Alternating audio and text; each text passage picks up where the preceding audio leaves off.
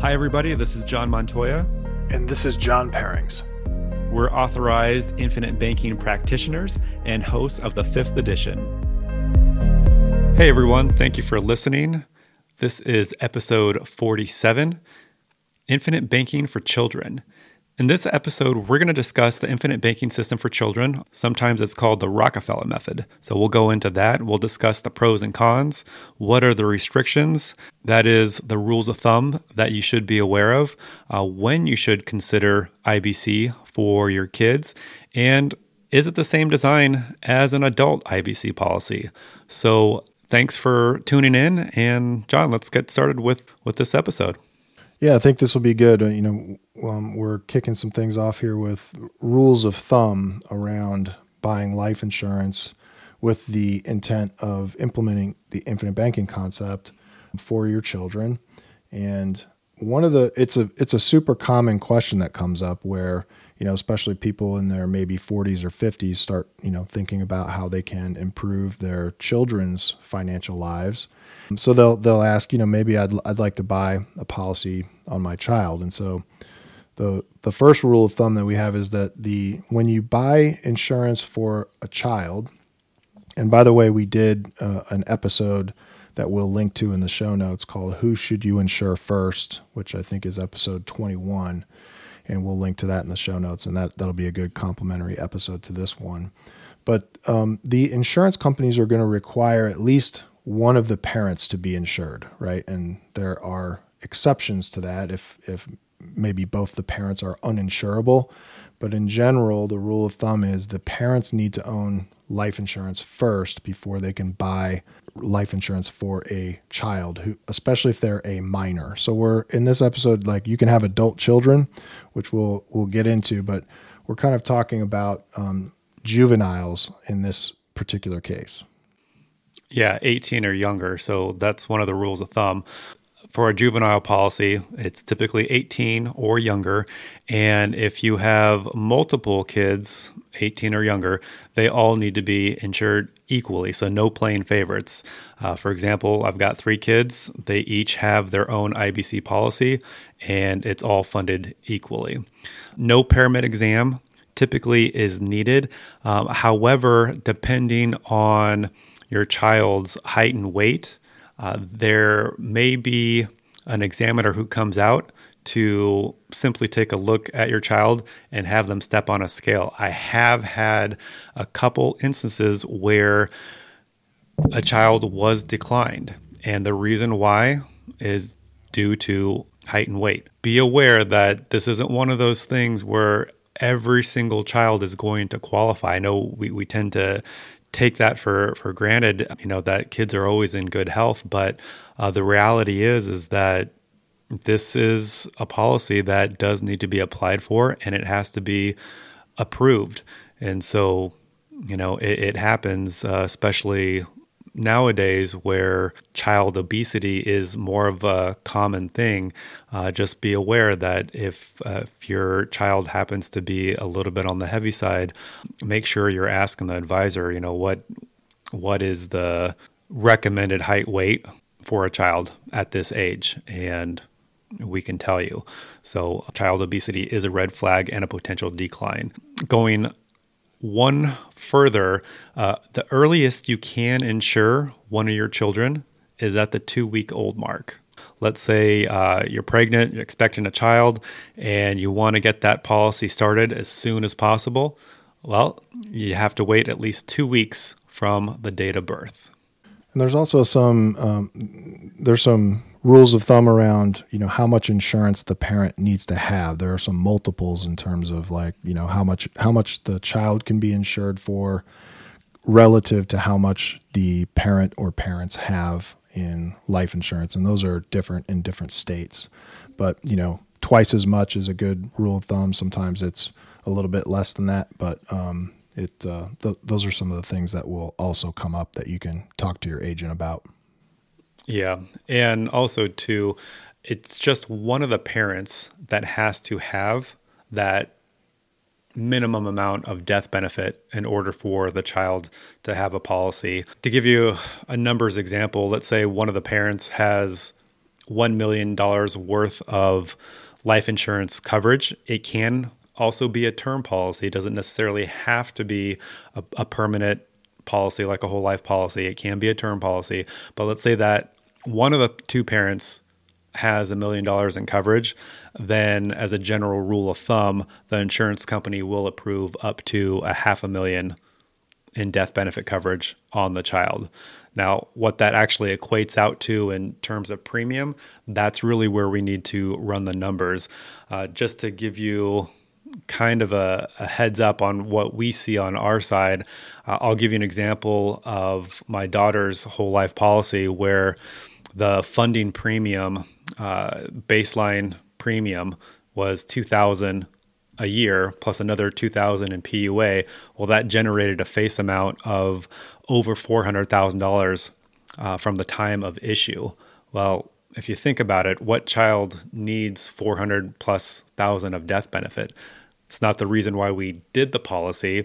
We did it to establish her own banking system for her entire life. But because of her age, every dollar of premium generates more dollars of death benefit from day one. So in that example, I had to have at least $1 million worth of death benefit in order for my daughter to qualify for her policy. Just keep those rough numbers in mind. You have to be insured. You have to, generally speaking, have twice the amount of death benefit of the initial face amount that your child's policy will start with. Absolutely. And what are some of the benefits of insuring a child, and why would a parent want to consider this? Well, first and foremost, we want to lock in our child's health. That may seem like a crazy notion, but with everything that's happening today medically, I mean, we see the rise of autism, childhood diabetes, and then you have all these other afflictions that can hit us really at any age. And the one thing that we always take for granted is that we're going to be in good health our entire lives. I wish that were the case, but it absolutely is not. So just from a health standpoint, to be able to lock in a financial system, we're not even talking about the death benefit, just the financial system of infinite banking and being able to establish for your child that they will never have to rely on a traditional bank for their life, it's huge. But in order to do that, you need to lock in that insurability. So I would start there, locking in insurability, because we can't take our health for granted. And especially, our kids, we just assume that if they are in good health, that'll last. And knock on wood, we always hope that's the case, but anything can happen. So this prepares us for any future event health-wise and allows our children to basically have something set in motion for the rest of their life. Yeah, that's awesome. And then, you're locking it in. So you're locking in the ability with their health, but I would also say you could potentially also be locking in their mindset for the future. So, I remember, my mom sat me down and tried to explain to me what compound interest was when I was a youngin', and it didn't. I mean, I was like, yeah, that makes sense. Cool. I'm going to go buy a bike with my paper route money. And, so it didn't really sink in. But if you actually, lead by example and you fund a policy when a child is, before they're at an income earning age, you get a kid that reaches their 20s and they already have hundreds of thousands of dollars in a cash value life insurance policy. All of a sudden that becomes very real to them, and they can see what's possible with, having some financial discipline and some financial know-how, like knowing how to do it. A lot of people think that they kind of take a negative approach to it, and they're like, yeah, well, if I died and my kid had a bunch of money, or if my kid just ran into a bunch of money, he'd blow it. And that might be true, but that's an education problem, right? And I think that there are also a lot of kids. For example, when my father passed away, and we're not talking about death benefit right now, but we're just talking about mindset. When my father passed away, I got a very small windfall, But it made me actually have skin in the game to want to preserve that, right? And it made me want to preserve it and make it even better. And so I think, there's something to be said for showing your kids, what's possible, as opposed to just kind of telling them they should be doing all these things. And then, some people get it, and some people like me, it took a little bit longer to get there. I love that you bring up this point because it's something that I was thinking about over the weekend. I was having a financial conversation with my wife, and we were talking about her financial journey, and I was relating how mine was just so different. Her parents never talked about money in the household, and they were constantly struggling from one life event to the next. And it really took a toll on my wife as far as her relationship with money. And I compared it to mine, where my mom, even though she didn't understand life insurance, she didn't know anything about IBC. That wasn't really around back then. But what she did pass on to me was this discipline of saving. And any birthday money, any Christmas money that I would get, it would go into my Passport savings account, and she would proudly show me, what the interest rate was. And back in the 80s, banks were actually paying something. And this instilled into me this discipline of saving for the future.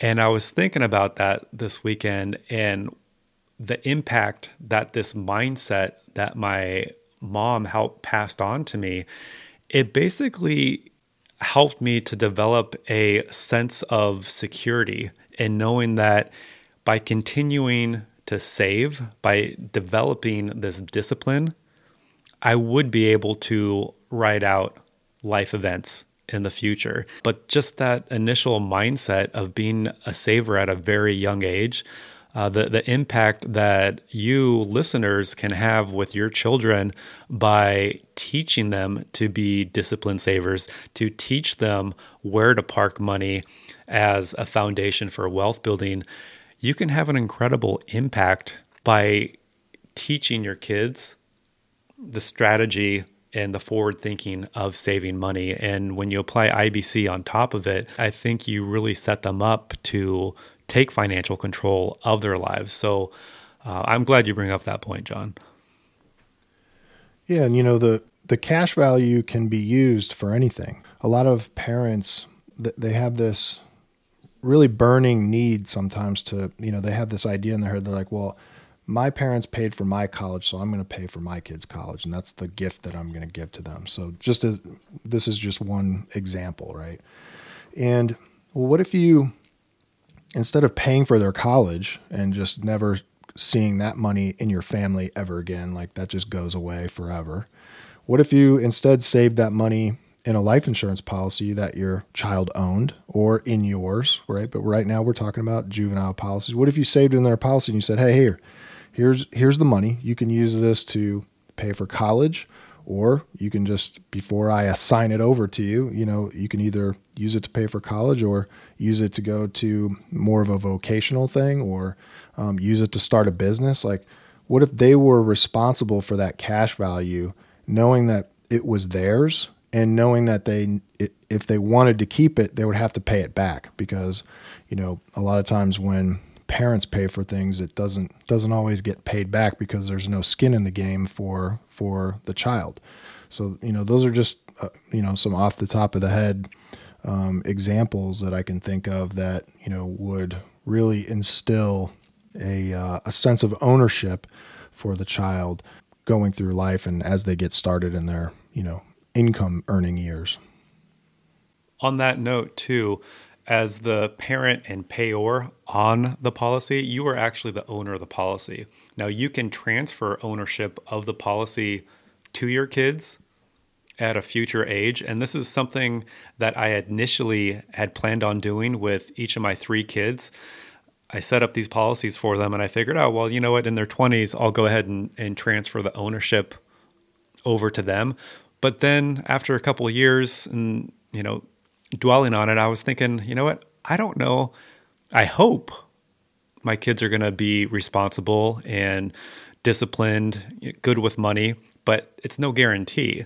So if they're not, why would I want to transfer ownership of this policy that I've been funding their entire lives? That didn't make much sense to me. And then I thought further about it and I was like, you know what? If they are being responsible and disciplined, and I've taught them all the tenets of IBC so that it's passed on to them, they're going to start their own policies and they'll own those policies. And what's going to happen is I'm going to continue to own these policies on them. And just my way of thinking, but I got to thinking, well, you know what? When I get into my 70s, maybe my 80s, and I hope I get there, well, there's going to be a financial incentive for each of my kids to check in on me. Why is that? Well, there's this really nice whole life policy that has been well funded during their lifetime that's compounding every single year. And who stands to benefit from the ownership of that policy once I pass on? It's them. So in a sort of backwards kind of way, it kind of ties them to me and being interested in my well-being when I'm older. Not that they wouldn't be, but it's always interesting how money does play a role sometimes in relationships, and knowing that they will have an inheritance coming from me in the form of a policy that I took out on them maybe, I don't know, but it might get them thinking, well, hey, you know what? I should stay in dad's good graces because I've got this coming. So maybe, I hope, they'll continue to call me at least once a week and we make time to see each other. But that's my hope anyway. And so it just got me down this line of thinking that, well, you know what? These policies don't actually have to transfer over to them in their 20s and when they become of a certain age. I want to make sure that they're a good steward of this wealth, and they're going to have to demonstrate that to me over their lifetime. And my hope ultimately is that in doing so, it'll strengthen our relationship and it'll naturally just be a part of them always being in my life. So an additional benefit maybe to having a policy on your kid. Yeah. And that's a great example of the other side of things, where if you're funding a policy and you own it, you do want to make sure they're going to be a good steward. I think I would believe that I'd want to give them the opportunity to prove it, but you can still do that and maintain control, and that's where some things like strategic trusts come into play.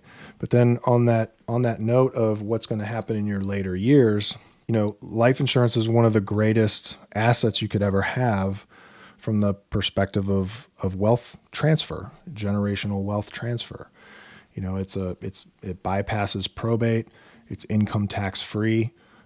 It can be estate tax free depending on the size of your estate when someone does pass. And John put a note in here that it's headache free compared to a real estate portfolio, which is tough sometimes to transfer that value. So, especially if some of the step up in basis rules change. So it's such a fantastic tool to use on a lot of levels that I think it is good to bring into a child's life if it's appropriate. And I think that's maybe where we're going to head next to talk about some of the pros and cons and determine if it's appropriate. And again, episode 21 is a great one to listen to get a little more background on that. Well, before we go into the pros and cons, maybe just touch on the Rockefeller method of creating, growing, and transferring wealth, because this is a strategy that the wealthy have deployed for generations. And it's really quite simple when you think about it, but life insurance is the best way to transfer wealth from one generation to the next. And what the wealthiest families have done for generations is when there is a child born, the parents will take out a policy on that child, and it creates this multi-generational plan, because what happens with large amounts of wealth, family wealth, is that in order to preserve it and keep it in the family, you have to have strategies that best utilize the IRS tax code. And as we mentioned briefly in this episode, what transfers tax free? Well, the best asset that does so is a life insurance policy. So when you take out a policy on your child, as soon as they're eligible for it, in this case, as early as 2 weeks from birth, you are locking in a transfer of wealth. And if you can imagine, this gets done for your kids, and then your kids have kids, and new policies are taken out at that time. This is just a repeating formula to make sure that the wealth that is attained in one's lifetime continues to be transferred to the next generation. And that's really all it is. That's the Rockefeller method, where you take out policies on the newest editions of the family and you keep perpetuating that wealth from one generation to the next. Everybody, well, not everybody, but a lot of people complain about the 1% out there. They're kind of like, they've got that envy thing going on. And what most people don't realize is anyone could live like the 1%. Like, yeah, there might still be people that have more money than you, but it's a mindset. I talk to so many people that all they're concerned about is saving as much money and then being able to live on that money. So they work their whole life, try to save up a bunch of money, and then they spend it all. And it's like, well, if you actually, as Nelson Nash points out in his book, if you thought several generations ahead, instead of thinking about the next 30 years, what if you thought about the next 70 years? Your legacy could be a family that lives just like the 1%, because they're not cannibalizing everything. They're not, consuming everything that they build. So there's this kind of consumer mindset that we get trained into us really by the kind of status quo financial planners out there. Whereas, real producers of wealth, which that's what the 1% are, they produce, and they just produce with capital instead of their hands or their know-how. And I think that's a huge thing to think about. And I think it's a big mindset shift to really move away from that kind of consumer mentality. Yeah, I call it going from short sleeve to short sleeve, when you're stuck in that lower middle class economic status level. When you think long term and you initiate these policies and you fund an IBC policy to become your own bank, and then you pass this on, to your kids by getting policies on them and funding them in the same manner, you're basically allowing your family line to go from short sleeve to long sleeve, maybe in one generation. If you really do it right, you're going to have multiple policies, and yeah, it's going to happen. But then how do you maintain that long sleeve, right? Continue to go long sleeve to long sleeve from one generation to the next. And by long sleeve, I simply just mean like any white collar job, right? Where you're doing less labor intensive work, and maybe working more with your brain instead of your hands, so to speak. But that's what I mean, going from short sleeve to long sleeve. I liken it to my own family upbringing, where my dad was a butcher and my mom was a cashier. I consider the way that we grew up very blue collar and short sleeve. In fact, my dad, getting up in the morning, seeing him go to work. I mean, he wore a short sleeve shirt as a butcher, worked in a freezer. I don't know how he did it for so long, 35 years, but yeah, he was blue collar all the way through and through, and disciplined to save, but didn't save it in the right places. And that's a whole nother segue. But anyway, short sleeve to long sleeve. How do you accomplish that? Well, this is what we do practice and implement for everyone who's interested and takes the journey with us to learn more. That's a You've said that analogy before, and I like it. I think it's fun. Next episode, we'll talk about going from short sleeves to no sleeves. And by that, you mean like hanging out at the beach in Costa Rica, no shirt Whatever on? that No. means to you. Yeah, whatever Yeah, that means okay. to you. Nice. All right, so we can get into a little bit of we touched on it a little bit, and so there's kind of like pros and cons, and like when should you consider this? And I'll just say it for the third time. Episode 21 has some other great info on this.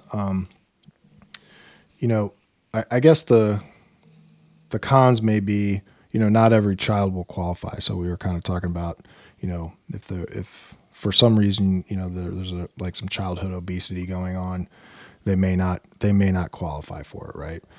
And other than that, I would say the only other con, which we get into in 21, is that you can't fund as much into a child's policy because of what you mentioned earlier, where every dollar buys so much more death benefit than an adult that you very quickly start to exceed the underwriting limits. And so the policies tend to not be very big for a child's policy. And that's okay. That's okay because if you're doing IBC right and you're teaching your kids about money and having that conversation, which is so important when they're young, what are they going to do when they're in their working years? They're going to start their own policies, but you've given them a head start. Yeah, and the flip side to not being able to, you know, pay a very big premium, well, the other side to compounding is time. So the child has so much more time than an adult that those small premiums really start to create big results. 80 years, you know, that they have for that policy to build. So it becomes a pretty impressive thing. I would like to add one thing there too. I mean, if you were thinking about putting in large amounts of money on a policy for your child, well, first off, you know, we would be having the conversation about, well, how much life insurance do you have in force on you, and are you maximizing your human life value? Yep. Right? Because ultimately, if this money's going to be for the benefit of the child, we should be looking at you first, and we will look at you first before having that conversation about starting a policy on your child. But any additional amounts that can't go into a child's policy, that really should be going into a policy on the parent's life. Yeah, I'm really glad you brought that up. It's huge because if you think about, like, you know, what's going to do the most for your child in the short term is not a cash value policy for them. What will do most is to make sure your income is protected and that everything works out the way that you as the adult are currently planning, no matter what happens. Awesome. Well, I think we covered quite a bit, even more than what we planned to. So this turned into hopefully a lot of good information for our listeners out there. Agreed. And yeah, so check out the show notes to get the other episode 21. Put these two episodes together, and you'll have a pretty good baseline of understanding for juvenile policies. So, you know, if you find this helpful, head over to our website, thefifthedition.com. You can get access 50% off of a brand new online course that we have. And if you can and you think this is useful information, leave us a review and give us a 5-star review on any of the podcast platforms that you use, or just right on our website. And that helps us even more get the word out. So thanks everybody for listening. Yeah, thanks for listening. Take care, everyone.